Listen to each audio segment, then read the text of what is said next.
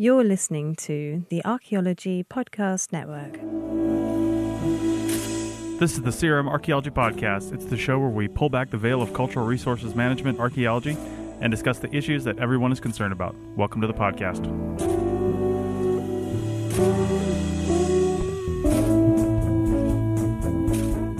Hello and welcome to the CRM Arc Podcast, episode 133 for March 28th, 2018. I'm your host, Chris Webster. On today's show, we have some recordings from the annual meeting of the Society for California Archaeology held in San Diego in early March of 2018. So sit back and enjoy these interviews.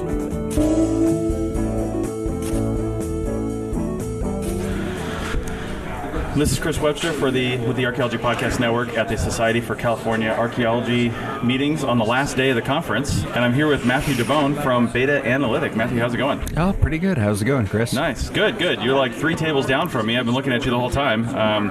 Tell our people, because this is going on the CRM Archaeology Podcast, so a bunch of CRM archaeologists, what does Beta Analytic do? I'm sure they've all heard of Beta Analytic. I mean, we all kind of have. Yeah, we're kind of the Kleenex synonymous name of radiocarbon, slash Beta Analytic. They both kind of interchangeably go there. So we're a radiocarbon lab that's been open since 1979. Nice. So kind of since the beginning, and we can trace through Murray Tammers. We can trace our lineage all the way back to who got the Libby that got the Nobel Prize for that? Yeah. He was a student back in the day. Nice. So we do radiocarbon analysis and stable isotopes as well. So there you go.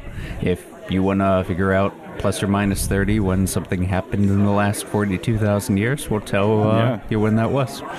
Excellent. And does Beta Analytic have more than one lab across the country now, or are you guys separate all over the place? Oh, no, we've just got the one lab in Miami. Okay. But we're a global operation now, so we've got forwarding facilities that just overnight all the samples of the world to Miami. Nice. Quick question from I work in CRM archaeology in the Great Basin, and we do a lot of tribal things, Native American concerns and stuff like that. Do you ever run into any issues, or do you have any, standard literature responses that you say when somebody says, "What about shipping this stuff outside of the region to you in Miami to work on?" You ever have to deal with that, or? Yeah, I would. We do. In some instances, tribal consultants will say that you can't do a destructive analysis, and in other times when we have a good working relationship with them, we can tell you that 3 or 4 grams of a femur isn't that much, and we maybe couldn't analyze that, and so you get data plus the respectful consideration of bones. Excellent. Great. Well, where can people go to find out more about Beta Analytic on the web? You can go to radiocarbon.com. We grabbed that URL, so we're pretty good. Do you have .org, .net, and .everything else? I actually haven't checked that. Radiocarbon.com will get you there. I would imagine .org and the rest too. But nice. With the new release classifications, they radiocarbon.C14 or something. I wonder if that exists. I don't know. I'd have to bring you on board as a consultant. There you go. Come up with our web presence. Nice. All right, so this was Matthew DeBone with Beta Analytic, and as he said, go check out their website and get your science done. Thanks. Chris. Who are you and what do you do? And what's your organization? My name is Lynn Engelbert, and I am a detection dog handler. I work with the Institute for Canine Forensics. Neat. And our dogs are trained to find historical and prehistoric human remains. Ooh. Wait, weren't you helping out to look for Amelia Earhart? Or am I wrong? We were. We went down last June and July 2017 to look for Amelia Earhart's remains. Neat. And we can't talk about it yet because we have a contract, and it's things have not, all of the testing and stuff like that has not been resolved yet. So until that comes out, we don't talk about it. Interesting, but it's kind of like Search Dog, except you're doing not something so depressing as going to a disaster. I'm sorry, I misunderstood that one. Oh, it's almost like you're like search dogs, except you're not going to disaster. You're going through you're going to other things. That's absolutely true. That's exactly. Our dogs are. Like FEMA has human remains detection disaster search dogs, and my dog Piper is one of those. She is certified by FEMA. Really? Also by the Institute for Canine Forensics, and we also meet the certification for the California Office of Emergency Services Type 1 human remains detection dogs. Neat. Wait, has she done any kind of FEMA work? She has. She's worked. Actually, we did not work with FEMA. We worked with the California Office of Emergency Services. Yeah. The Oso mudslides up in Washington. Wow. And that was a couple of years ago. And just this year, she worked the mudslides down in Santa Barbara. Ah. So she does that. We've not been on an official FEMA deployment yet. But they're few and far between. Oh, thankfully. Absolutely, thankfully. Yeah. But we do a lot of work with the Institute for Canine Forensics. Interesting. So what have you done with the ICF that you can talk about? Oh, with the ICF, we do a lot of work with native tribes. Ooh. We do a lot of work with Caltrans. Yeah. We work with the Bureau of Land Management, cultural resource management organizations. We just did a job up at Fort Ross. Oh, to do what? Yeah, we were looking at the old Russian cemetery up there. Yeah. And a lot of times the markers disappear. So they were looking, people either take them for souvenirs, or most of them were made of wood. Oh, so, that makes sense. over 150, 200 years, especially in the coastal atmosphere, they just disintegrate. Yeah. You know, they rot and fall apart. Man. You don't have to tell me about the ocean. So, yeah, I grew up in an ocean town, and that's why my convertible got rusty. There you go. Well, and exactly the same thing happens to the wooden markers. Yeah. And they didn't use stone or concrete at that particular point in time. Interesting. What would you be doing with the tribes? A lot of times we go in, if there's a construction project coming up or whatever, they will bring us in to work to determine if there are burials in the area before anything happens. Wow. Interesting. So dogs can alert on burials that are that old? It's really funny. We had a floodplain project in Central California that we were working, and they had already found some burials. And they were going to be moving them. Yeah. And our dogs went in, and the dogs were alerting on the burials. Yeah. And they were determined by the native monitors to be approximately 2,500 to 3,000 years old. So never, as human beings, we never lose our scent. Wow. If it's protected.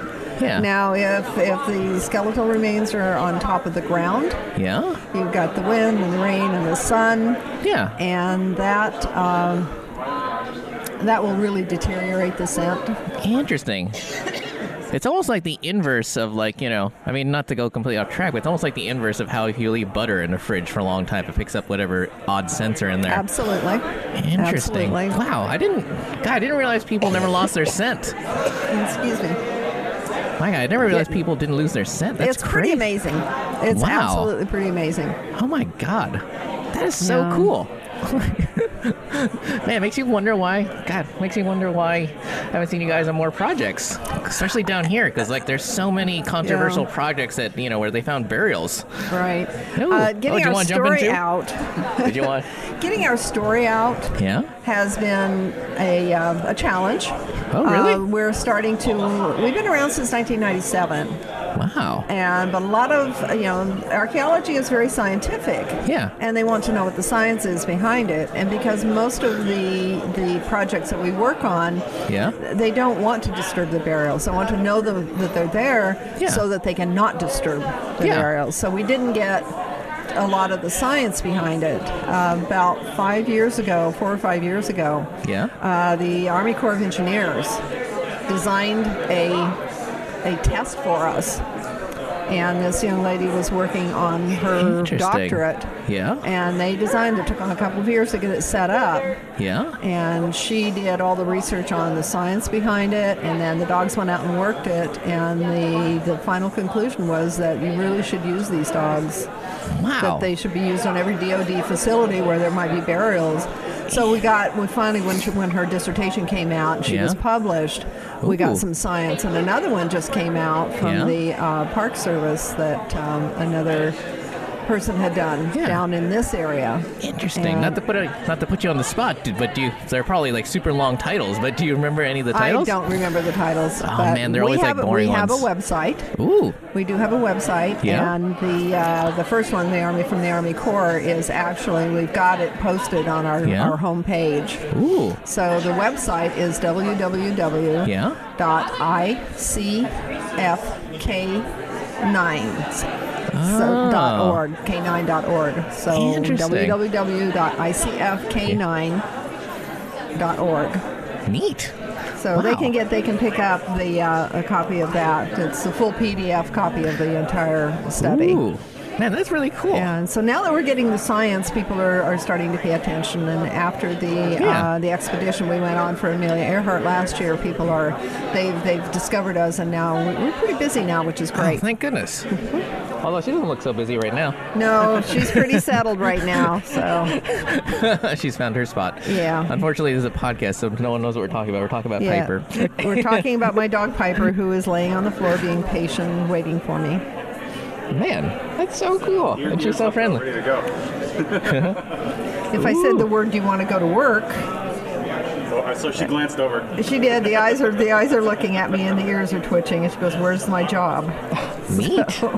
That's what we do as archaeologists when our supervisors do on the work. We're like, did they hear them? Neat. Field work. Oh my gosh, great. I do an outro or anything? No, it's all right. Cool. We're good. Okay. Yeah, we're good. Well, thank you for letting me speak with you guys. It was good fun. Yeah, cool. Okay. All right. Thank you. All right, this is Chris Webster with the Archaeology Podcast Network at the Society for California Archaeology Meeting in San Diego, California. And I'm here with Lisa Westwood from eCore Consulting. How's it going? It's going great, thank you. How are you doing? Great, pretty good. Busy, kind of a busy conference, really. There's been a lot of people through here. It's been a great turnout. Yeah, this is Saturday morning, almost afternoon, so the second day of the show. And there's been a lot of people, so great. It has. I think it exemplifies the interest that archaeologists have in our profession. Absolutely. So you're with eCore. You've got a booth right across from us here a little bit. What do you guys do, and what are you telling people about here? Sure. Well, eCore Consulting is an environmental consulting firm. We are multidisciplinary, which means that we do a lot of things with respect to environmental compliance. Right. So we do CEQA NEPA, we do biology, so we have a lot of biologists on staff, hydrologists, of course, cultural resources professionals. Absolutely. The best department in the whole company, of course. The least profitable, but the best department. We're the nicest people, and we have the most fun. I can guarantee you that. Right. Exactly. And then we have an amazing GIS program, and we're based in Sacramento region, in Rockland, but we have offices in Chico, Rockland, Santa Ana, San Diego, Redlands. Those are in Southern California. And then we also have a new office in Santa Fe, New Mexico. Wow, branching out. We are. There you go. Expanding. New Mexico is kind of hard to break into, too. It is, but I got my graduate degree there, so there you go. It's home to me. You got an in. I do. All right, well, before I move on to something completely off the wall, where can people go if they're listening to this to find out more about eCore, and to maybe, do you have a jobs posting site or anything? We do. We are recruiting right now for all levels in all of our offices. We're really busy. Awesome. And people can go to www.ecorpconsulting.com. Okay, perfect. We'll have them check that out. Thank you. So something we talked about before we hit record is some space archaeology. And just as a quick aside, when I was first getting into creating the CRM Archaeology podcast, I went to the SAA meetings in Waikiki, Hawaii, and I interviewed somebody from Alice Gorman from She's a colleague of mine. Australia. Yes. And we talked about space archaeology and her weird thing with zip ties and all this stuff. So I'll try to link to that. It's going to be a very early episode of the CRM Archaeology podcast. It was actually a time when I didn't know how to use my recorder either, and I only got like half of her interview because it wasn't on. And so that was great. But tell me about archaeology on the moon. Yes. Oh, and my how gosh. you got into that. Oh, okay. So that's a long story.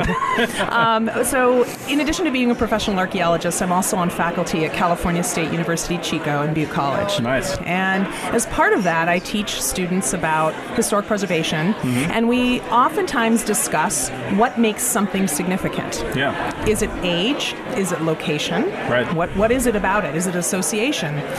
And one of the things that we explored, and this is a conversation that I had with my students 10 years ago. Does it have to be old in order to be significant? Right. And of course, the National Register doesn't require that it be necessarily old. There's an exemption for more recent properties. But I used the case study of Tranquility Base on the moon. How that is something that occurred in 1969.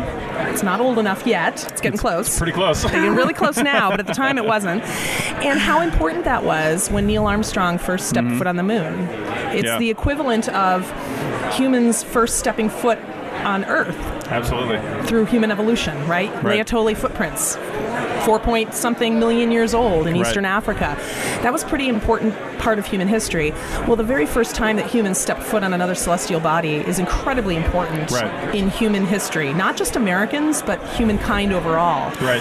And so it occurred to me in the middle, I had this epiphany in the middle of class. Wow, how come nobody's ever done anything to try to recognize that as an important part of history? And so that spurred me into action. And I've spent the last 10 years of my career trying to advocate for historic preservation and was successful in 2009 in getting Tranquility Base on the moon listed on the California Register of Historical Resources and on the New Mexico Register of Cultural Properties. Okay. And in doing so, it became the first time a cultural resource not located on Earth actually was listed on a historical registry. Yeah. And since then, I've obviously joined forces with several of my colleagues, Beth O'Leary from New Mexico and Milford Wayne Donaldson, who is chair of the Advisory Council on Historic Preservation and former California SHPO. Nice. The three of us have been going all over the country advocating for this, and in fact have been working with members of Congress and the international community, including Alice Gorman, who is amazing, in getting national and international recognition, possibly as a World Heritage Site. Right. And just recently I joined forces with For All Moonkind, which is it's a great title. It is a great title. And it's a nonprofit organization that has been formed to try to seek preservation for the Apollo lunar landing sites on the moon. Nice. So I'm on their advisory council, and it's just been wonderful. So, kind of fundamental question with all this. Space in general, and I would imagine the moon, I don't have direct knowledge of this, but I imagine the moon has long been determined since we entered the space race by companies or countries that are involved in this to be like international territory, right? Exactly. Like nobody owns it. That's right. What aside from symbolic, what actual validity does listing it even on the National Register of Historic Places for the United States have to the rest of the world? What if somebody else has their own SpaceX and India is getting up there, China? What if one of these countries decides to land on the moon? And not even a country, a private organization these days. I mean, it's getting real close to that, to space tourism and things like that. What if they're going to want to land there? They're going to want to see that, and how do we enforce this on a global scale for the whole entire population of the Earth? Is there even any regulation? Excellent questions, and I hope you have more than 5 minutes with me because we got all the time. This is just this is one of the biggest issues. Now, it is true that the moon is in fact international territory, so to speak, or international waters, as a lot of people call it. However, there is treaty. There's international treaty that says that any nation, it's actually called a state when you talk about it in international contexts, any state that takes property of theirs and deposits it on the moon owns that. It owns those materials in perpetuity. They never give up ownership of that. So while they do not own the surface of the moon or the subsurface of the moon, the United States still owns the 106 objects. There's still a Tranquility Base and all of the other Apollo lunar landing sites as well. They own those materials and they have a right to those materials and others don't. Now here's the problem. There are new moon cops. You don't have rangers up there. Yeah. And like you said, the first place anybody wants to go if they go to the moon is they're going to go to Tranquility Right. Base. They want to see the footprints, Right. which, by the way, we think are probably obliterated or covered Really? with other moon dust. Because I knew they would have lasted a while, but not this long. Well, what ends up happening is you have an ascent module from the lunar lander right. that has to go back up, and it went back Yeah. up, and it carried Neil and Buzz back up into the command module that was orbiting. Yeah. And when it does that, the blast of sure. of the upward motion, it's called plume ejecta, Yeah. and so it completely, and we think probably obliterated the flag that they planted. Is probably gone, but we do know that there are 106 objects up there because we know what the astronauts took up there.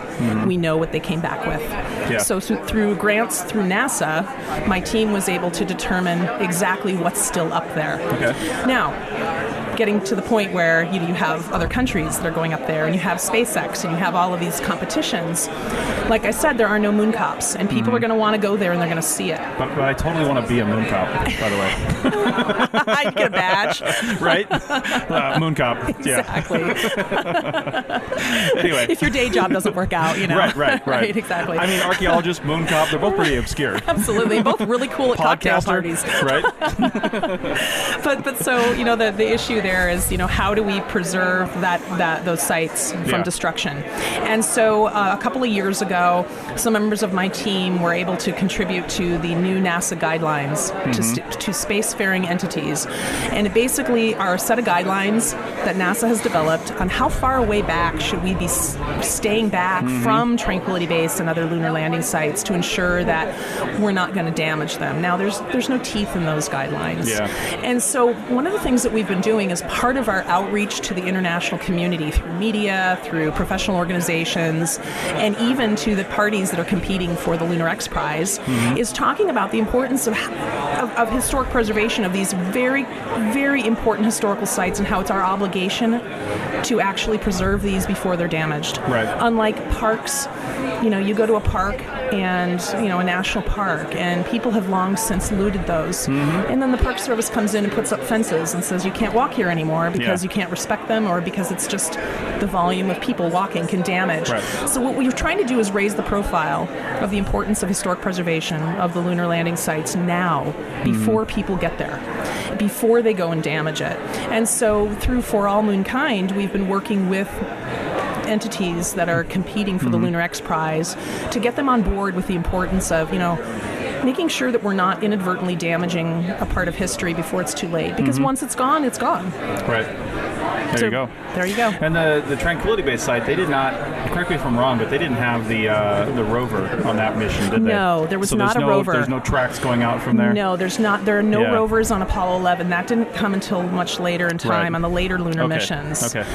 But some of those rovers are still there For sure. from those later missions. So you have points on the Earth, on the moon where there are materials that have been left behind, and equipment and moon boots and things that they didn't need. And that's because weight is extremely important. When you have a module, you've landed on the moon, you have to get back up to that command module that's orbiting, and everything is based on physics, right? Yeah. And they're taking samples back with them. They're taking samples. So in order to take samples back, you have to jettison stuff you don't need anymore. Otherwise, you're not getting off the surface. Exactly. So they created an archaeological toss zone right before blasting off. They threw out everything that they don't need. And we have an artifact scatter now at Tranquility Base that has 106 objects in it that were no longer needed. And a lot of those objects are one of a kind. They don't exist anywhere else because they were, or maybe they only exist as prototypes on Earth, because the nature of the mission means that, you think about the technology in 1969. Right. I mean, everything was moving so fast. They had to develop these pieces of equipment, samples, sticks, and scoops, and tongs, and all sorts of things. Yeah. For each mission, things were probably changing on how they did it because they would learn and adapt. Exactly. And you have different things. Just like iPhones today. Exactly. How many iPhones have come out in the past 2 years, 3 years? I just saw a thing, 3 more will probably come out this year. I heard that too. Yeah. It's amazing how fast technology moves. I know. It's crazy. Yeah. So, well, that's pretty fascinating, and I'm excited to see where it goes because I would love the National Park Service to put up a brown fence around Tranquility Base, but I don't think it's going to work. I don't think it's going to happen. I don't think it's going to happen. Yeah, because you brought up some other things, because when when we have vehicles going up there, depending on how they land, which is probably going to be some sort of vertical descent, Right. Because they're not going to land. There's no runways. Nope. So, and there's no, we're not totally in the future where they're just going to put their landing gear down and come and land right next to it. So they're going to kick up dust. They are. So they need to have a distance that they can land, not only a distance around the site that they can just peer in and see, but a distance that they have to land and then walk to. And then when they walk to it, I mean, those footprints, that path, all that stuff is going to be there for a really long time. So it's going to have a massive impact on just the area. It's such a good point, and that's why the NASA guidelines were put into place, was Right. to help determine what that distance is. And I Right. think the concern that I have over these private endeavors that are going back is that they're not sending humans back right away. Right. You don't have a human there to be able to say, oh gosh, maybe I shouldn't be stepping all over these artifacts. Right. What you have is you have a robotic vehicle that's being controlled remotely from somebody on Earth 250,000 miles away. Right. So how do you ensure that that person operating the joystick is not going to take that little piece of robotic equipment and run over and crush all of the artifacts that are up there that are so important to human history? I would just love to see Elon Musk step out of his spaceship in a suit and have a park ranger in a green spacesuit standing there going, "Welcome to Tranquility Base." I volunteer for that role. Standing next to a moon cop, obviously. That's right, which would be you. Which would be me. That's right. All right. Well, thanks, Lisa. That was fascinating. Thank you. Again, one more time, where can people go to find out more about eCore? They can go to www.ecorpconsulting.com. And is there any place they can go on the web to find out more about the moon stuff? What was it called? For All Moonkind? For All Moonkind. Yes. No, we have some links on our corporate website for some of my press releases for some of the books that I've just published through University Press of Florida. Excellent. So Yes. we'll check that out. Thank you. Thanks a lot. This network is supported by our listeners. You can become a supporting member by going to arcpodnet.com/members and signing up. As a supporting member, you have access to high-quality downloads of each show and a discount at our online store, and access to show hosts on a members-only Slack team. For professional members, we'll have training shows and other special content offered throughout the year. Once again, go to arcpodnet.com/members to support the network and get some great extras and swag in the process. That's arcpodnet.com/members. This is Chris Webster with the Archaeology Podcast Network. I'm here on the final day of the Society for California Archaeology Meeting, and I'm sitting with past president of the SAA, Paul Chase, with the Presidio Heritage Trust of San Diego. Paul, how's it going? Good morning. It's going fine. It's been a busy conference. That's right. Yeah, it's been really good here in the exhibit hall. It's been just a ton of people coming through, so that's great. So tell us about the Presidio Heritage Trust. What is the Presidio of San Diego? What's the significance of this thing? 249 and a half years ago, the first European settlement was established here. It was the Spanish Royal Presidio, established, and this was the first European settlement on the west coast in Kumeyaay Indian Territory here. 2 years ago, several of us formed the Presidio Heritage Trust. One, to enhance understandings and heritage of the Presidio itself, its history, its archaeology, what we know about it. Celebrate that. And then next year, we hope to have grand international celebrations with people coming from all over the world. The Presidio was an international founding between Spain and the sovereign Kumeyaay Indian nation. It was successful. There were a lot of problems, and they solved some of them, and out of all of that, San Diego grew. Now our job is to celebrate that and commemorate it, and it's both a big success story. San Diego is a marvelous metropolis. It's also a story that is full of crazy, marvelous stories, good and bad. Yeah. Okay. And a lot of the bad ones have been left out. Yeah, of course they have, yeah.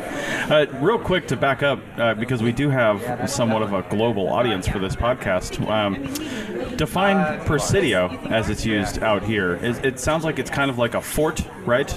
Exactly. Yeah. So it would have been a central place for almost like a military garrison to establish, right?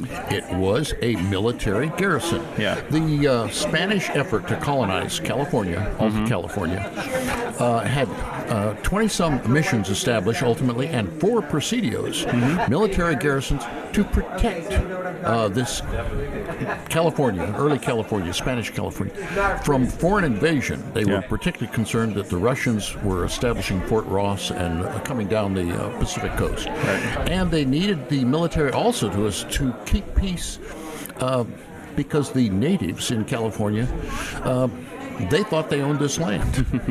And the Spanish, under dictums from Rome, believed that they were in charge. And so the military garrisons were important to try to maintain peace and civility for the Spanish frontier, but in the international world of the Pacific coast, colonization. So the garrisons were important. How long was the Presidio in use? The Presidio here at San Diego was the first one, and it lasted for 65 years. Wow. And then in the 1830s, it was essentially abandoned. The soldiers more or less retired and went to live in the pueblos or on their own Rancho Grant lands. Okay. So after that, San Diego was formed. San Diego was already formed as a city by the time that the Presidio was basically retired, and there was no need for it anymore. Is that the thought? The government no longer funded the garrison. Okay. And so it melted. Right. In fact, as people moved to Old Town San Diego down at the base of the hill on the flatland, established gardens and houses, San Diego began as a residential pueblo. The soldiers retired, but in doing that, they often took the tile roofs right off the old buildings and used them on the new buildings. So it was a matter of they helped take the roof, and that caused the adobe's walls to be open to the rain and melted. So what we have now, after 250 years, are about 3-foot tall wall stubs up in the park to mark all of the buildings that were the Presidio, the fort. Right. So in all this time, I mean, as cities grow and populations grow, the Presidio basically stood on those grounds, and nobody built inside the grounds or on top of it, or Exactly right. Yeah. Most important point. There were 3 other Presidios: San Francisco, Monterey, Santa Barbara. Right. All of those became urbanized and rebuilt on. And so we have only sections of them. Most of them have been lost to new modern buildings. Right. San Diego is special. The entire Presidio, which was about the size of 2 football fields in a square, with corner bastions with cannons. It's all preserved. Wow. It turns out that it was going to be developed as city land. In about 1900, George Marston bought it all, recognized it was important, and created a park. And finally, after 40 years, was successful in transferring title to the city of San Diego of his park with the Presidio ruins. Right. Okay. So that's it's been great. preserved. Yeah. And the entire thing is an archaeological preserve. Right. Have there been many excavations or anything and a lot of research at the Presidio? I'm sure, right? Yes and no. Yeah. For 50 years, a number of different good archaeologists have excavated there. Yeah. And so there's huge collections that have been assembled. However, there's never been a book written on all of their work. Wow. There's been 1 dissertation, there's been 5 theses, and some articles, but never a book. Wow. Therefore, the Presidio story, which should be a multicultural story, because the Spanish were in charge of building it with their engineers and soldiers, and they used the Indians as laborers as well. But the Indians were one of the major populations of the Presidio. And then we have all these international visitors, and the soldiers were going out and doing things and coming back. So there's multiple stories about activities in the garrison. Yeah. There were marriages, funerals. There's a chapel or church there. That's where the first mission was started, but it moved out after 3 years. Right. But the cemetery was respected clear into the 1870s. This was San Diego's most sacred first cemetery land. So it's still important. Absolutely. Okay. And how did you become interested in the Presidio, and really get into this? 17 years ago, I've been an archaeologist for a career. So I've done 50 years of archaeology in California. The city got into a fight with itself, largely. Decided that they were going to close out the archaeology that had been going on and try to preserve everything. Preservation as a policy became paramount. So they closed the archaeology that had been going on, railroaded the archaeologist out of town, and then demanded that all the collections that he had assembled from his and other older projects all be handed back to the city. Wow. So they ended up with a huge basement full of archaeological specimens. Jeez. And formed, we have no archaeologists on staff. So they formed the mayor formed a advisory committee. And I was selected to help advise the city 17 years ago. The collection has remained locked in the basement for 17 years. Wow. And I have cried a little bit. And so that's how it started. Over these 17 years, I have been doing various efforts, promote, to research, to tell the stories of the archaeology and try to learn the history. And so 2 years ago, we formed the Presidio Heritage Trust to do specifically that because the city wasn't. So we're a private 501c3 organization with great flexibility. We can do whatever we imagine. There you go. Like that. So next year, for the 250th anniversary of the founding, we would like to see an international party, bringing people from Spain, from Mexico, and people from all over the world came to visit the Presidio. So the Russians were here twice with sailing ships, et cetera, et cetera. So it should be an international site. It should be an international party. And San Diego is a nice city, but they don't think of this world-class landmark. Right. It should be a tourist destination spot. Remember, too, in 1827, it became California's actual capital. Right at the Presidio. It again should become that kind of attraction for San Diego. They should promote it. They haven't, so we're going to do it. We're going to promote. All right. Well, we'll try to help with that. We're going to have... This is just a short interview for the conference here, but we're planning on bringing on Paul Chase again for one of our shows, for probably the archaeology show. You're listening to this on the CRM Archaeology Podcast, but we're going to bring him up on the archaeology show, archpodnet.com/archaeology, and that's going to be in an upcoming episode in the next, it'll probably release in the next couple months from when you're listening to this. So check that out for sure, and then check out this show. We'll have some notes in here so you can go check out the Presidio of San Diego. And Paul, is there any place that people can go right now to find out more about the Presidio Heritage Trust or the Presidio San Diego? Is there any place on the web that's been set up yet where people can go find out more information? Yes. We've set up a website. The reference is right here in our monthly newsletter that we also produce with multicultural stories all about the Presidio and all of its people. People can subscribe to our newsletter. They can visit the website. You have the reference right there. I'll put stuff in the show notes. San Diego Presidio.com, and then they also have a Facebook page, SD Presidio, and they are on Twitter at SD_Presidio. So check all that out, but this will, of course, will be in the show notes, so you can go check that out. So thanks a lot, Paul. We'll get back to the noisy exhibit hall here, and enjoy the rest of your day. Thank you. Appreciate the opportunity. Thank you. The Archaeology Podcast Network has partnered with TeePublic to bring you some awesome gear that looks good, promotes archaeology, and puts a few pennies in our pockets so you can get free podcasts. Check out our designs at archpodnet.com/shop. That's archpodnet.com/shop. This is Chris Webster with the Archaeology Podcast Network at the Society for California Archaeology Meetings in the noisy exhibit hall at the APN booth, and I'm talking with Vicki Morgan of the Harrison Serenity Ranch. Vicki, how's it going? Oh, it's fantastic. Great. I'm fantastic. So tell us, you're you're not an archaeologist, but you're here at the conference. But tell us a little about what is the Harrison Serenity Ranch. We're down here in San Diego. It's nearby.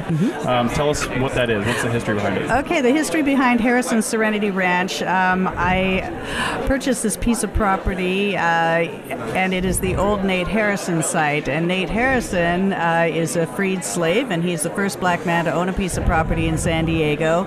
And he actually coexisted with the Indians on top of Palomar Mountain. Yeah. Was he a slave back east and then came here? Yes, he came from Kentucky. That's new information from Professor Seth Malios, who is from San Diego State and who is leading up this archaeological dig since 2004. Right. Okay. So you purchased this property and you were like, oh, that looks like a nice place. And then you found out about all this history and this ongoing work. Absolutely. Yeah, it's absolutely fun. It's been so exciting. Yes, I purchased this piece of property to open up a retreat center. Yeah. And upon learning about the historical aspect of the property, it became even more exciting. I'm an African drummer. White girl goes African drumming. Love it. And and I do a lot of work with the Indians and Native American people also, and this is indigenous property. And I think that has been the beauty of this land is knowing that Nate Harrison coexisted so harmoniously with the Indians, and they gave him the property. Wow. And he was such he had a business sense to him, and so he ended up homesteading the land. Okay. And so he, like I said, was the first black man to own a piece of property in San Diego, and the first non-Indian on the mountain. But he probably had they had a common shared history a little bit of dealing with other people, didn't they? Yeah, yes, they did. Yeah. And that was, I believe, the safe zone. Yeah. And, you know, a neighbor of mine sent an old map of the trail leading up to the property. Right. And it was named Tokoma. And I'm not sure the meaning of that just as of yet. This is new information for me. Yeah. But it is the only known piece of property that had this offshoot to lead the Indians to that piece of property because it is full of plant medicine. It's full of water. You know, we have amazing water there right on the property. Right. And the wildlife. And so it is a preserve. Nice. And we've been, reserving and preserving that beautiful environment. It's just gorgeous.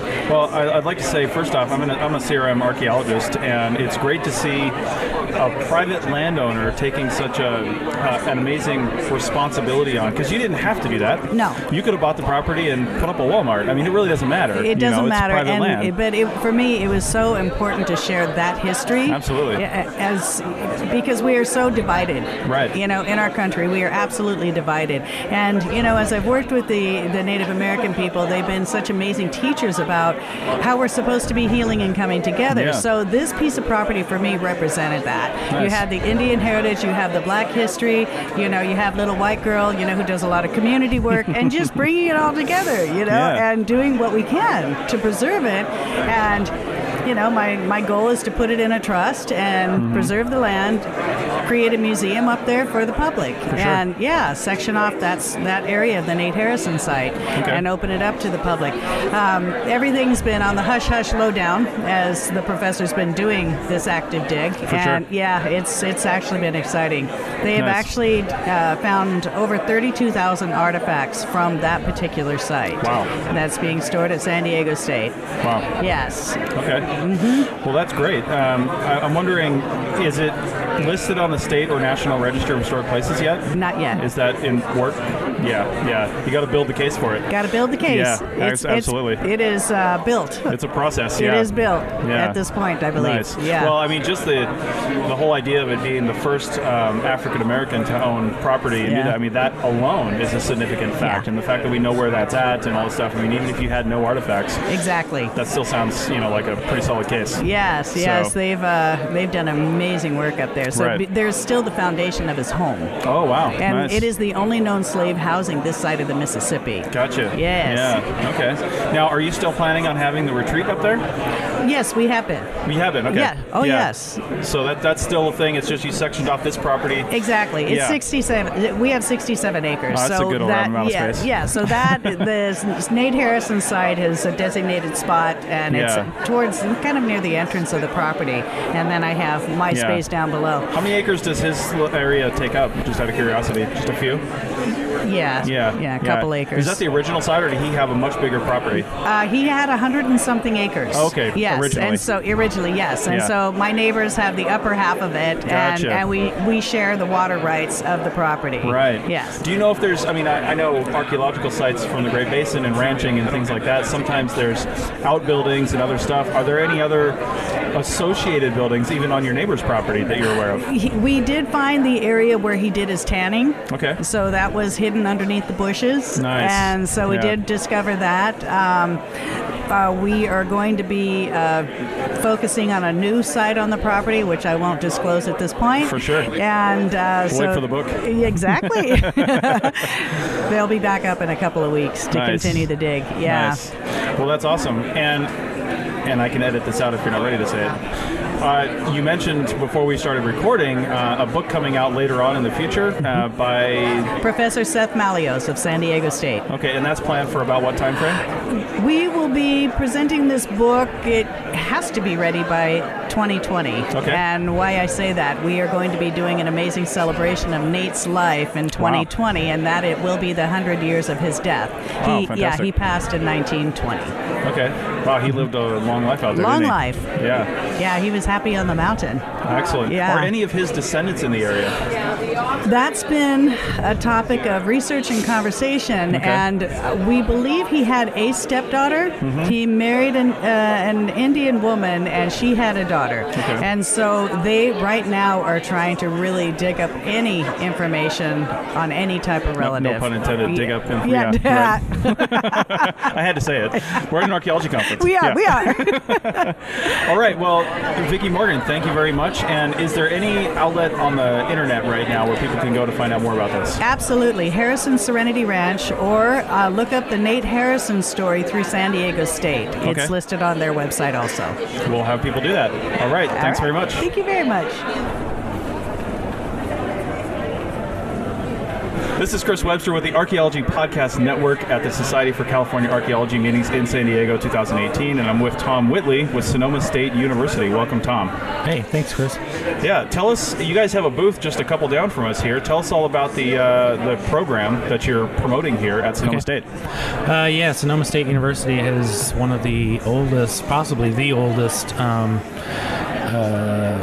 university-affiliated cultural resource management firm, and we also are part of the Masters of Cultural Resource Management at Sonoma State University. So we've been around at the Anthropological Studies Center. We've been around since 1974, and the master's program has been around since the early 80s. But this is when there was essentially no competition for universities teaching cultural resource management to students.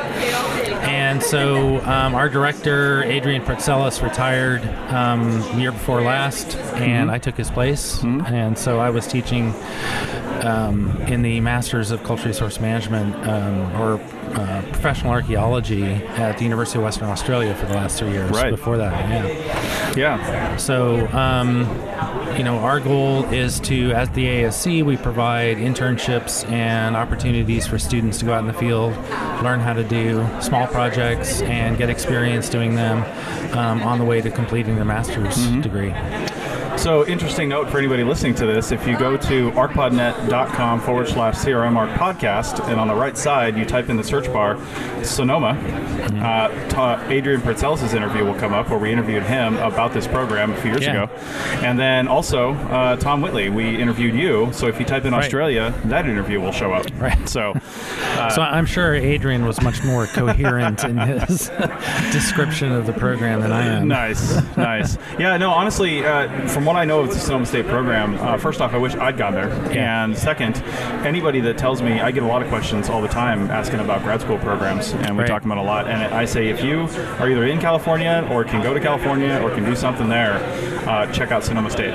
Yeah, it's a great program. And we've been teaching it for a long time, so we have a huge graduate employment rate. So most of our graduates are employed throughout California and other parts of the country, working for private sector firms, agencies, various CRM-related jobs. Nowadays, we're getting CRM is evolving and starting to deal with things like intangible resources, language, and that sort of thing. So we're trying to revise the program a little bit to start incorporating some of these things like virtual reality and 3D modeling, and we have remote sensing, all these kinds of skills that are necessary for students moving into the job market. So that's one of our key focuses right now. And that's really great, because what you're creating are managers, because they're in the graduate program, so they're managers. And a good manager doesn't necessarily need to do all the things, but they should know how to do all the things, and they should know what's available, so they know who to contact in a certain way. You don't want to contact 6 different specialists when you only need one, and blow the project budget on stuff you shouldn't have been doing. And being in culture resource management is a lot about putting on a lot of different hats. You're always, as a project manager, you take on projects that may be in an area that you've never actually worked in before, or something related. You find a site that has something that you've never worked on before, and you have to be able to adapt to that. And you have to understand the legislation. You have to understand who your clients are. You have to understand how to manage projects, how to manage people, manage budgets, and when you're learning specialty skills like my specialty is GIS and advanced spatial analysis, that's an important skill to have to help you stay employed, because a lot of the technological skills, you may not be doing them all the time, but those are the things that are going to get you a good job somewhere and to stay in that job for a long time. Exactly. So, all right. Well, this is a pretty short interview, but I just want to finish by saying, you guys are here. It's March of 2018. If somebody's listening to this in real time and not 4 years from now, is there still time to get in for the fall for the program? No, we just closed our applications. So we've taken our applications and chosen the admitted students. So I think we have to the beginning of April in order to apply, or people have already applied, but beginning of April to accept. And after that, every year by around January, February, you can start applying to the program. Sounds good. All right. Well, thanks, Tom. And again, that was Sonoma State University. Check it out. Go to arcpodnet.com/CRMR podcast. Type in Sonoma. Listen to the full interview about the program, which I'm sure a lot of that information is still valid about the program from a couple years ago. So definitely check that out. And thanks a lot. Thanks. Okay, this is Chris Webster from the Archaeology Podcast Network at the Society for California Archaeology meeting in San Diego 2018 in the Noisy Exhibit Hall in our booth. And next to our booth, we have I'm pointing as though people can see me. Next to our booth, we have the WildNote booth, of which, full disclosure, I am now running sales for CRM for WildNote. However, to kind of baby step me through this process, we have Brandon Jones and Nancy Douglas here, and I've got Brandon Jones on the line. Brandon, how's it going? Pretty good, pretty good. You're right about it being noisy in here, so I hope the background noise isn't too much. It adds that sort of ambiance that we're all looking for from a conference, right? Yeah, absolutely. Yeah. You want people, that's for sure. Right. That's right. We want it to sound busy because, you know, we're selling stuff here. So, but first, you're working with WildNote. Tell us a little bit, give us the elevator pitch for what WildNote is and what it can do for CRM. All right. Well, basically, WildNote is a digital platform for collecting, managing, and reporting environmental data. And the bottom line is, it's about time. It's about how much time you save. It's about how much money you save, because if you're still using pen and paper, or what I call a mishmash of technologies from the 1990s, you're inefficient. It's just not going to be the most productive way to go. Right. All right, so you told us about what WildNote is. What is your guys' background in this field? What have you been doing before you decided to do CRM archaeology? You're not just like an upstart that came into archaeology to do this. What's your background in this? Well, actually, the background with WildNote starts all the way back around 2011 when Kristen Hazard, our founder, was a principal in an environmental consulting firm. Mm-hmm. And she was also a programmer, and she learned her programming skills in Silicon Valley. And PG&E at that time approached her about creating an environmental data collection app. Right. So she did, and she saw back then how functional it was and how much time it saved PG&E, and PG&E loved it. And by the way, PG&E is still using the app today. Nice. She decided to go out and build one for the environmental services community without not using the PG&E app because it was proprietary. Right. So she spent 3 years building the app, which brings us all the way up to around 2016, and we beta tested the app for about 8 months, getting feedback from customers, trying to find out exactly what it was they needed, what they wanted, what would actually work for them, rather than telling them, here, this is going to work for you. We went the other way, which is, I think, a good way to go in the end. Right. Bottom line is, a year ago, last January, we went live with the product, and for a year now, we've been out there collecting customers, and it seems to be working out pretty well for our client base. Now, in the interim, we met you at the APN, and you introduced us to this whole vertical of cultural resource management. That, we believe, is a ripe market for this type of technology because it saves so much time and hassle, stress, everything. Right. So that's how we got from there to here. Gotcha. Okay. Well, this is a pretty short interview because we have booths to run. So just tell everybody where they can find out more about WildNote. Well, if you want to know more, you can go to www.wildnoteapp.com and check it out there. There you go. And you can sign up for a free trial. Yes, you can. So, we offer free trials, so go ahead and check it out. You're gonna like it. Absolutely. All right. Thanks, Brandon, from WildNote, and this is Chris Webster with the Archaeology Podcast Network. That's it for another episode of the CRM Archaeology Podcast. Links to some of the items mentioned on the show are in the show notes for this podcast, which can be found at www.archpodnet.com/CRMArchPodcast. Please comment and share anywhere you see the show. If you'd like us to answer a question on a future episode, email us. Use the contact form on the website, or just email chris@archaeologypodcastnetwork.com. Support the show and the network at archpodnet.com/members. Get some swag and extra content while you're there. Send us show suggestions and interview suggestions. We want this to be a resource for field technicians everywhere, and we want to know what you want to know about. Thanks to everyone for joining me this week. Thanks also to the listeners for tuning in, and we'll see you in the field. Goodbye.